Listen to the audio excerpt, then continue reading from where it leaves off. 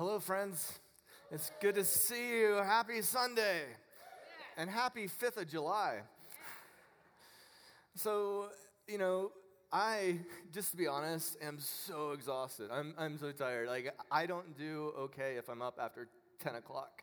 I'm that guy. I turn into a pumpkin at 10, and so doing the whole fireworks thing and the family thing and fireworks thing combined, it just turned me into something I don't enjoy being this morning.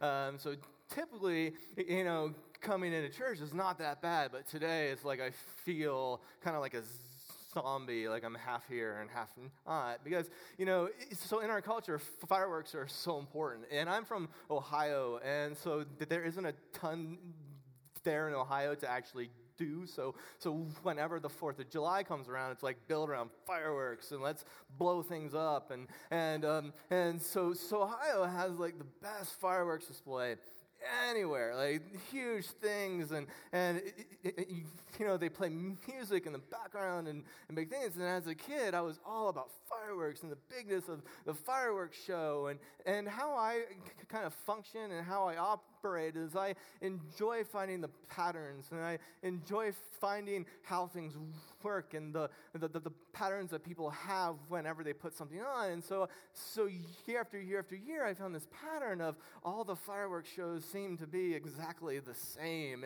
And so I started thinking about the fireworks show and being the same. And then I started thinking, all the fireworks seem to be the same and the same pattern and the same rhythm, and the different color of fireworks is going to tell you how that firework is going to perform. It's going to go up, go choo, choo, choo, choo, or it's going to go pew, or, the silver ones that have the color at the top, they'll shoot up and they'll spark out, and that's it.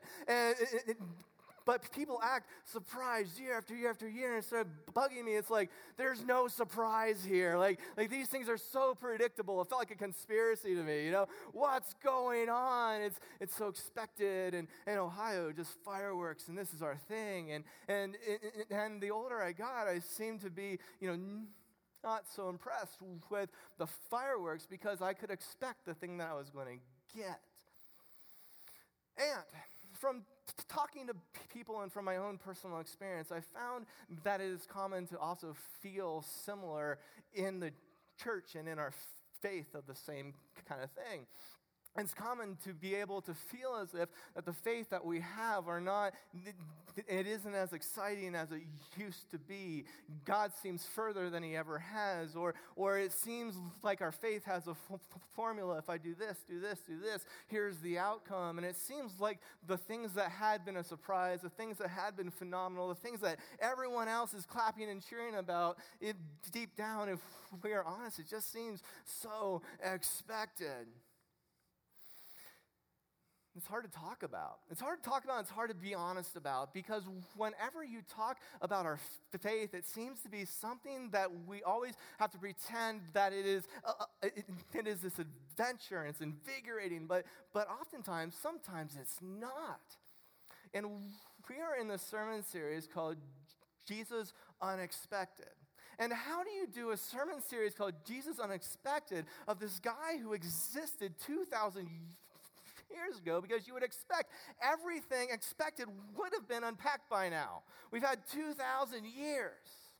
You're able to teach a sermon series called Jesus Unexpected because he's not done yet.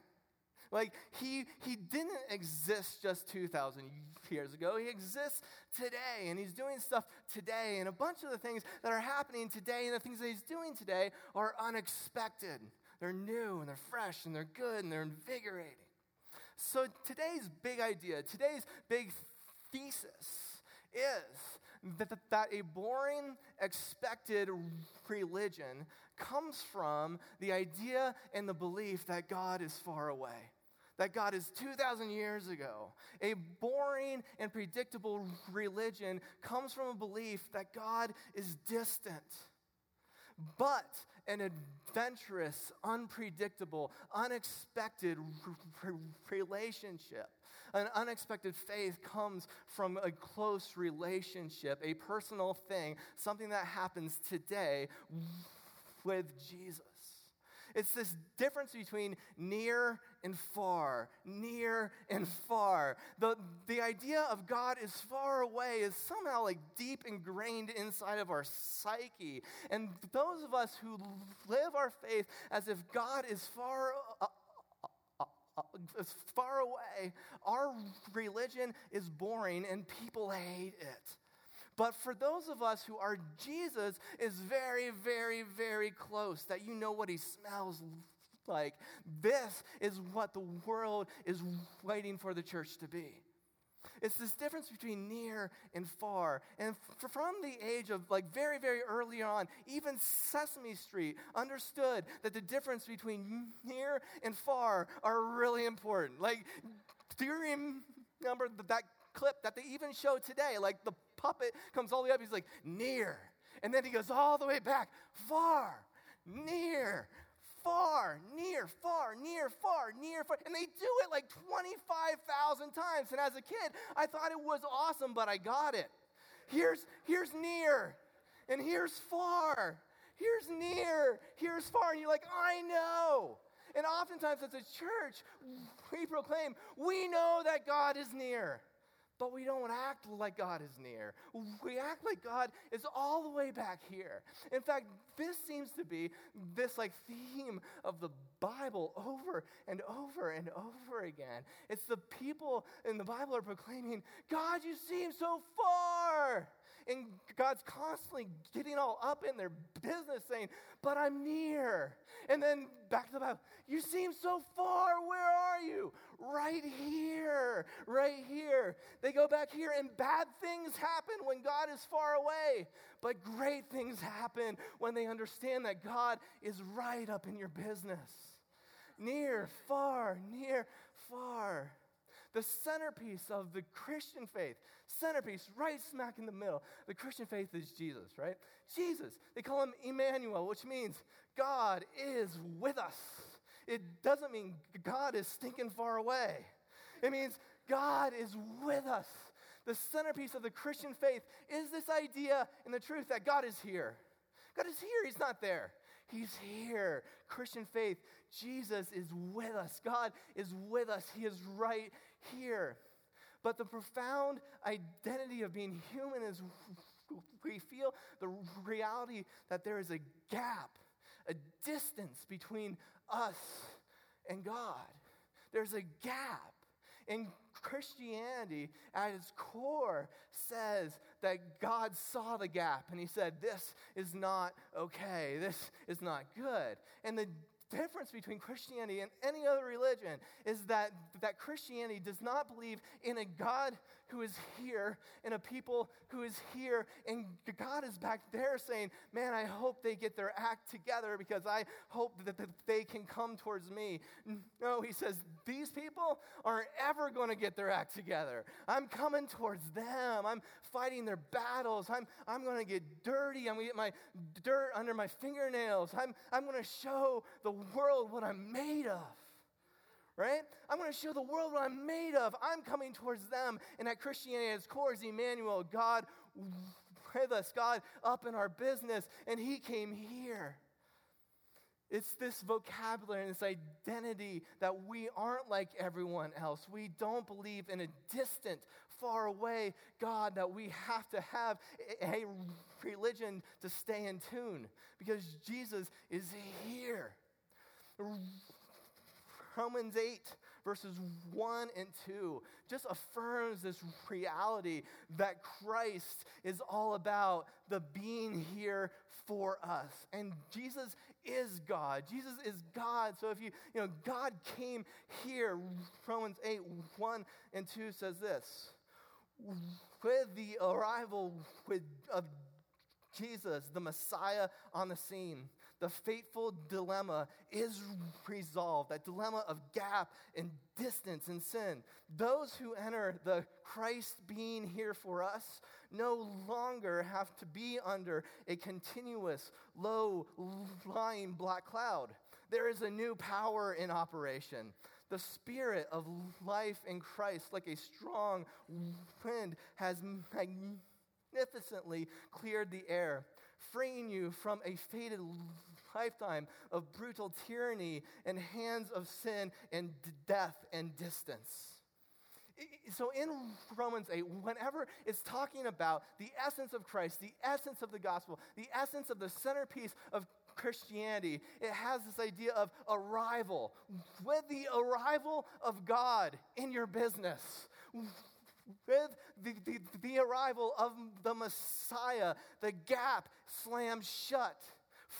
For those who enter into the truth that Christ is here for us. It's a summary of Christ is here for us. If you enter into the understanding and the belief that Christ is here for you, instead of you are here for him. How many people in the church believe that we are here for Christ? Well, the gospel is that he is here for you, and he fights for you. Like a strong wind, he has cleared the air, freeing you from the distance between near and far. And this idea of distance is shut. This idea of religion is closed. This idea of I have to because is gone. And Jesus, who we operate as the centerpiece of our faith, the centerpiece of our gospel, he's constantly comparing himself to food. He's constantly comparing himself to food, which I'm all about because I love food. And he's talking about the bread. He's talking about the wine. He's talking about farmers all the time. And he's talking about crops and growing things and cutting things and harvesting things. And he talks to people. He says, for all those who are hungry and all those who are thirsty, and come. And we think that the centerpiece of Christianity is awesome, but what happens whenever the people of the church aren't hungry? In fact, we as a church, we often talk about the purpose of coming to church and the purpose of fellowship and communion. It's to be fed. We talk about sermons as that was an awesome sermon. It was meat and potatoes. Or that sermon was just milk. I hear that, And so we often compare our Christian experience to food. And that's cool because so does Jesus. He's all about food. And so what happens, and I have this happen often, I'm just not hungry. What happens when you are in the church and you're supposed to be fed, but you're not hungry anymore? And how does that happen? How do people not be hungry? It's like things just don't taste good anymore. You can hear the awesomest things. You can have the awesomest friends, but it just doesn't taste like good food. So after I got married, something profound happened to me. Well, tons of things profound happened to me. But I totally encountered this reality that different families go on vacations totally differently. So for me, I grew up in a family that vacations were really, really, really important.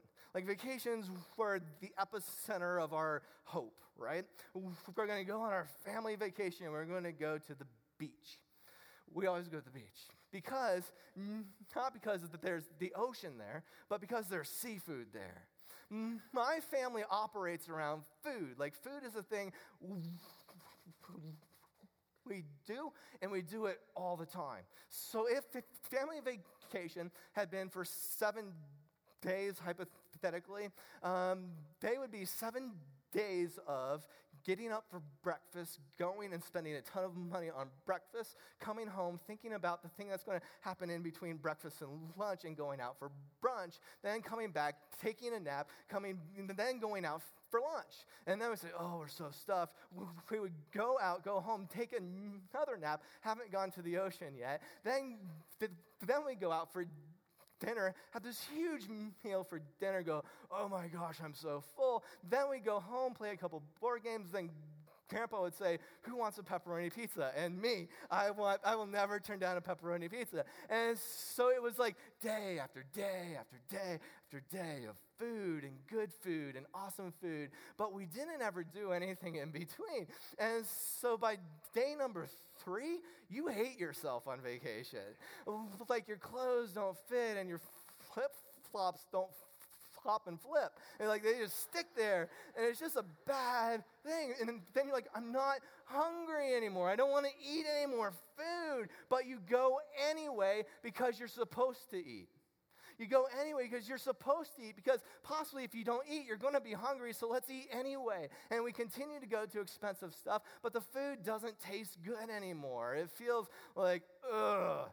But you're eating a $25 T-bone steak. It still tastes bad.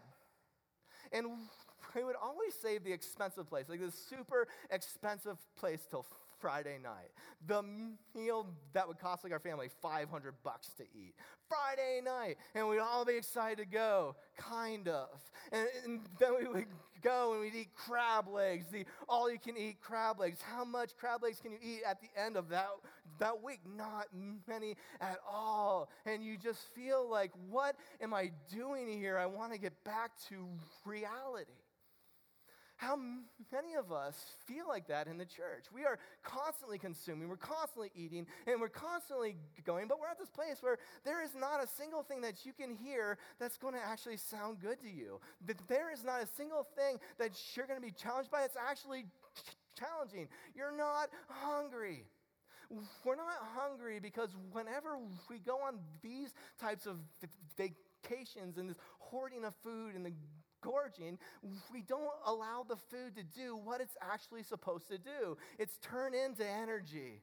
Turn into the productive force within your soul that causes you to go on vacation, to go to the beach, to do what you're supposed to do. Sometimes, some of us are not hungry in the church, and food does not taste good because we do not allow the body of Christ, the bread, and the blood of Christ, the wine, to actually become a part of us. We don't allow our friendships and our communities to actually challenge us to do what it is supposed to do, to become the energy within our soul, to actually cause us to go and be the church, to go out and be vacation for people who are dying. If you are full, it's time to exercise, because until you do, nothing will taste good. On the other side, my wife, whenever I got married, I hated her family vacations. They were the worst things ever because they're all built around activities. And so for me, it's like, I'm excited to go eat, you know? And for her, I'm excited to go backpack. I want to go on a hike. I want to go to a park. I don't want your park. I want your food. And so with her family vacations, it would be, here's the thing we're going to do. As soon as you get up, we're going to hike here, and then we're going to stay here, and then we're going to play at the pond all day, and then we're going to do this, and then we're going to do this. And for me, it's like, are you even going to talk about food? Because this is important. Where are we going to go? And then they would say, oh, we're going to pack our lunch. You don't pack your lunch on vacation, right? You spend money on vacation, and you buy expensive food. It's like, we will pack it. But I tell you what, after being with her family on a day of vacation, it summarizes 15, 18 years of our family vacation. Because we did so much. And so you would climb the hill, you'd climb the mountain, you would go places. And then at the top, they would say, who's hungry? And then they'd say, we got a peanut butter and jelly sandwich. But the peanut butter and jelly sandwich tastes like gold. You know, after spending the day, it's like, gold, this is awesome. Give me more peanut butter. And then they'd have these tiny little candy bars, you know, little chocolate. And then I ate this chocolate as if I've never eaten chocolate before. And I was like, holy smokes, you know, what is this? And like, it's Hershey's, you know. And you're like, mind blown. Because food that was so simple and taken for granted before turns into this superhuman experience. And you're thirsty and like, here, have some water. And you drink it, and you know that feeling that you can just feel it like seep through your body as if you were dry, and you're like, yes, I was actually thirsty, and this water tastes holy and divine as if God brought it here himself. Because we spent the day doing what we were supposed to do, and it creates hunger. It creates anticipation, and it makes you appreciate food. It makes you appreciate food. It's a beautiful thing whenever you encounter someone who is hungry for their relationship with God, who is hungry in their relationship with Jesus, because it seems like you're able to tell them anything, and they're like, oh, that was amazing. Like, dude, that's a peanut butter and jelly sandwich. And you're like, I know, that just blew my mind. Those are the people who will go to Tiny Tots and by accidentally hear a teacher tell a kid, hey, did you know Jesus loves you? And they're like, oh my gosh, that's true. And it blows their mind because this is the biggest concept in the world. But if you are full, who cares? Of course Jesus does. That's what this church is about. But if you're hungry, that is like the water that seeps through your soul. So the question to me and the question to you is, if this is true, if hunger is an actual thing, and if Jesus actually cares about people who are hungry. In fact, he calls people that are hungry. How does the church, how do you go from people who are full and stuffed and consuming and critiquing to being people who are hungry and who is all about, the closeness of God, bringing us near and being all up in his space? Because the reality is I could preach the best sermon ever to a full people and it will stink. In fact, the best sermon ever is the Sermon on the Mount, right? Sermon on the Mount, preached by God himself on top of a mountaintop. Awesome. But if I got up here and I opened up the Bible and I started going down the Sermon on the Mount, blessed are the peacekeepers, and I go all the way down, you guys would be bored out of your minds. Best sermon ever. What does it take to go from that point to a point of the people who actually heard the Sermon on the Mount, who were just invigorated? Because the people who heard the Sermon on the Mount, it turned their world upside down. The Sermon on the Mount changed everything because these people were actually hungry. How do these people are hungry? Because they had to hike. Their family vacation was different. So check this out. In Matthew 5, 1 and 2, 3, 4, 5, and 6. Whenever Jesus saw his ministry drawing a huge crowd, he climbed a hillside. Those who were apprenticed to him, the committed, they climbed after him. So first of all, he was drawing these huge crowds, and he's like, I'm going to climb a hill. Right?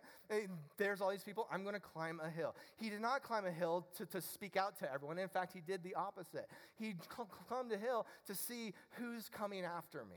Who's going to climb too? And it says, only the people who are committed to him came after him. Only the people that are committed to him heard what he was about to say. So he climbs this hillside, and those who are apprenticed to him, those who are committed to him, they climbed up after him.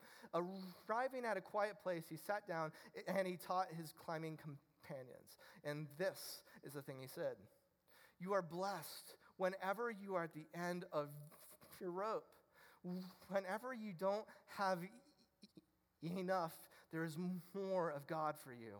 You are blessed whenever you feel like you have lost hold of the thing that is most dear to you, because only then can you embrace the one who actually is most dear to you.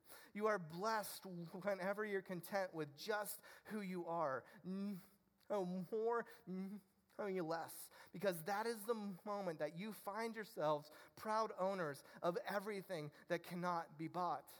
You are blessed whenever you have worked up a profound hunger for God, because he is the food and the drink and the best meal that you have ever had. And pretty much to summarize, God is near, and your hunger is profound. Because whenever you come to a place that you say, is this all? God is near. Good for you. God is near, and your hunger is profound, because whenever you are broken and hurt and you feel like there isn't anything else, good for you. God is near. Whenever you're in pain, good for you. God is near. You are blessed. Your hunger is profound. Whenever you say these fireworks aren't exciting anymore, good for you. Your hunger is profound. God is near. Your hunger is profound. And if your hunger is profound and your hunger is crucial to the calling of Christ and the acceptance of Christ and this idea that we all want to feel close and we all want to feel as if there are things in the church that could possibly be unexpected instead of this formulaic, thing that we plug into and everyone expects us to be who we're expected to be. How do we get there? I have no idea. I have no idea how to inspire hunger, but I do have questions for the church. I do have questions because to me, a good question can inspire 1,000 good answers. So here I have 3 questions for us to ask as the church. I have 3 questions for you to ask as the person that you are, as a child of God. 3 questions I want you to ask from today till the day that you die. This is an ongoing question-asking thing. Whenever the church quits asking questions and has more answers than questions, we are in trouble. So here's the first question I want you guys to ask. First, who is God? Who is God? And this is a simple thing that a bunch of us think is taught to us in Tiny Tots. The day we go to Sunday school, we are taught who God is. But the truth is who God is constantly being revealed over and over in bigger, more beautiful, oh, I didn't know he was there too, over and over and over. When you encounter Scripture, ask yourself, who is God? Whenever you encounter your friends, good and bad, who is God? What is this teaching me about God? Whenever you get fired from your job, who is God? What does this teach me about God? Whenever you drink a cup of coffee that blows your mind, who is God? Whenever you're singing songs and whenever you don't want to sing, who is God? If you begin asking the question, who is God, the nearness seems to be profoundly, profoundly very real. Who is God? Who is God? Who is God? And ask your friends, who is God? Be taught and teach who is God and be in this continual learning process because I'm dying for you to tell me who God is. The human story, the human journey, the idea of journeying with Christ from today till the day you die is a continual answer to who is God. If you ask this question more than you are comfortable, you will be taught and you will grow and your hunger will be insatiable. Who is God? The second question I want you to ask whenever you feel inspired to be hungry again, whenever you want to grow, is ask this question: what if Jesus were actually serious? What if Jesus were actually serious? See, we love the Bible and we quote the Bible and we memorize the Bible, but oftentimes they're not the teachings of Christ. We don't focus on his teaching to the extent that we focus on the other teachings of the Bible. Because oftentimes the teachings of Christ seem to be kind of far out there. In fact, personally, I grew up in a church that the pastor, he would often say, so the thing that Christ was trying to teach his people had been this. Because the thing he's saying is kind of impractical. So the thing he was trying to hit home is this. Or Jesus was God and he was perfect and he understood that this is impossible. So here's what he was trying to get across. Well, if Jesus is God and God knows everything, then he knows how you think and the things that are possible, probable, and things you can achieve. So he would not teach things that he did not intend to teach. So what if the things that Jesus said himself, he meant to say, and he was serious about them, and he intended his church who follows him to believe that he was serious? What if we were as serious about the teachings of Jesus as the 7 days of creation? What if we were as serious about the teachings of Jesus as the teachings of Paul? What if we were serious about Jesus? What if you memorized the teachings of Jesus and quoted him? If people quoted Jesus and took Jesus seriously, your postings on Facebook would be a lot different. Yes.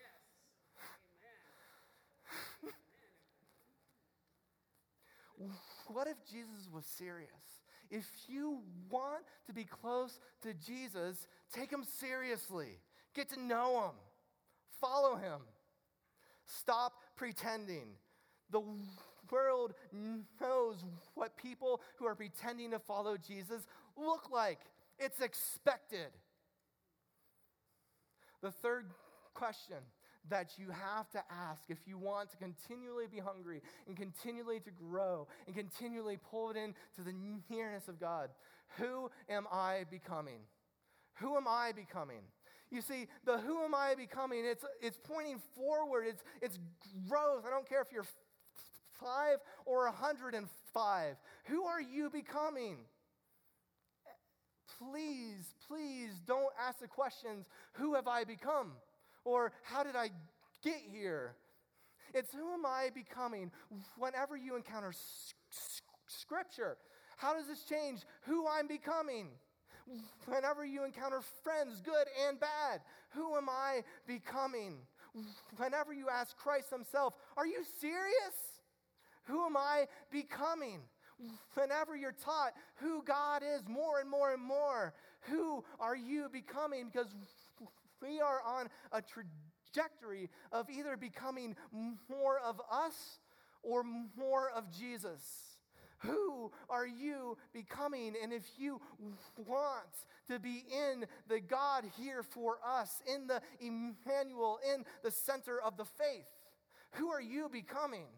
Because becoming you is expected. And people are tired of you. People want the church. The world is hungry for the unexpected, the you being like Jesus, you taking him seriously. People love Jesus. They often can't stand his church. What would it be if you took him seriously? Who are you becoming? Who is God? And if we start answering those, or finding the answers, or journeying towards the answers, or just hoping to ask a question, beautiful things happen and heaven crashes to earth. It's beautiful and it's good. It's yours. These are questions for us. These are for us to ask ourselves. These aren't things to argue on Facebook. You don't have to have 2-hour-long Bible studies about these. These are simple questions. Who is God? What if Jesus was serious? Who am I becoming? It's not who are you becoming. Who am I? Ask yourself, introspective, your heart and Jesus' heart. He is near you. Stop debating. Work on your own hearts. Create your own hunger. I didn't expect to go there. So the thing that's profound that I think is super cool is whenever you take ownership of your own faith, it becomes real. It becomes your own. It can't be boring, and if it is boring, it's your own fault. So a couple years ago, I had a friend invite me over to his 4th of July party. And personally, I have never gone to a 4th of July party because in Ohio, you just have the big fireworks thing that everyone goes to. And we got invited over to this 4th of July party. And there in his garage, he had this whole table of these boxes that looked like a carnival in a box, you know? And he had spent his whole inheritance on fireworks. And then my eyes got huge. I'm like, can you buy these here? Because in Ohio, you can't have your own fireworks. Here, you can, apparently. You're able to go and buy your own fireworks. And he says, the 4th of July is my favorite holiday. And for me, I'm like, fireworks. And so that evening, after it gets dark, he takes these fireworks, these carnival boxes. One of them is called the Tropical Explosion and Excalibur and the Kingdom Come. And he takes them to the center of the road. And I'm like, are we really going to do this? Are the cops going to come? Are we going to get busted? How's this going to? He's like, it's totally illegal. And so then he just starts setting them on fire. It was our fireworks show. And the things that was going to come out of those boxes, who knows? And he had a 5-gallon bucket full of water in case we started a fire, because we could start a fire.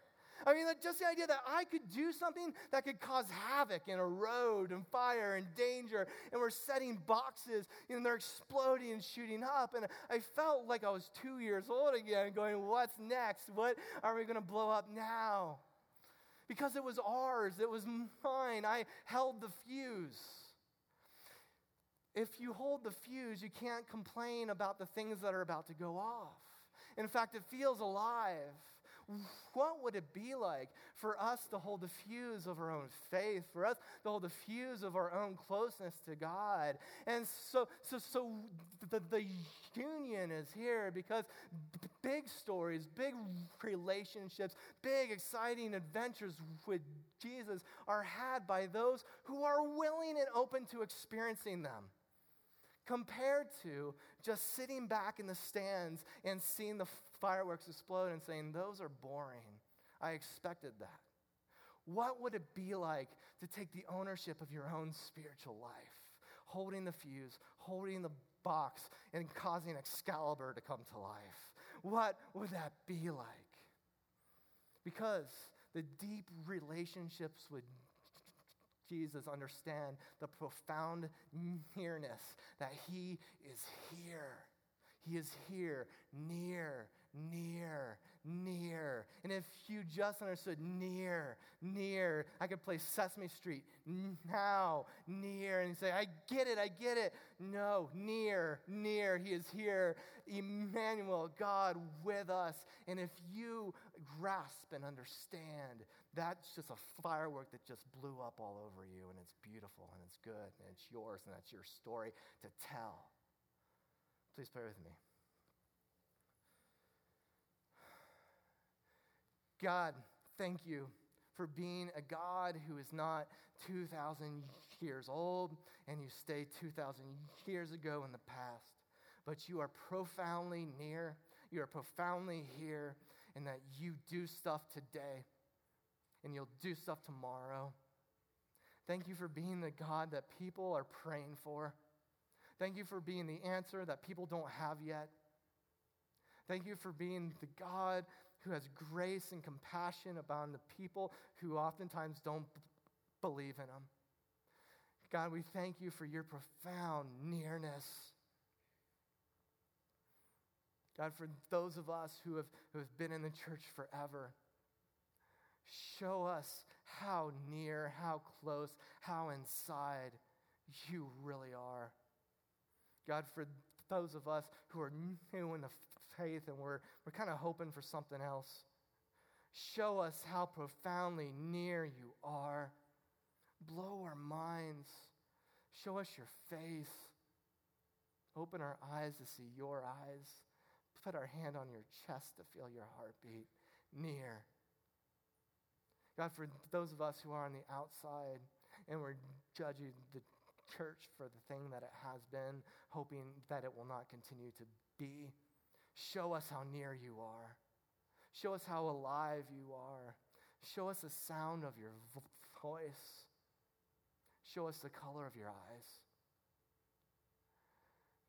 God, we thank you that you are here and that you do stuff inside of the hard heart, inside the soft heart, and the hearts that are just about to grow. God, we think that you are an active God who pulls the sleeves up in his arms and you get the job done, that you're not waiting for us. God, we thank you for your church, the people you love and continue to love, even though we're not perfect, even though we won't ever be perfect. You are all about us. God, thank you for fighting for our stories and fighting to close the gap. God, in this time that we respond to you, who you are, and the things that you are doing, I pray that your Spirit brings this profound sense of Emmanuel, God with us. Jesus is here. Heaven crashes to earth. Give us a hunger. For those of us who have not been hungry in a long time, God, create a hunger, create a desire, create a thirst. Call those who are hungry, call those who are thirsty. God, do what you do best and change our lives to be more like you. In Christ we pray.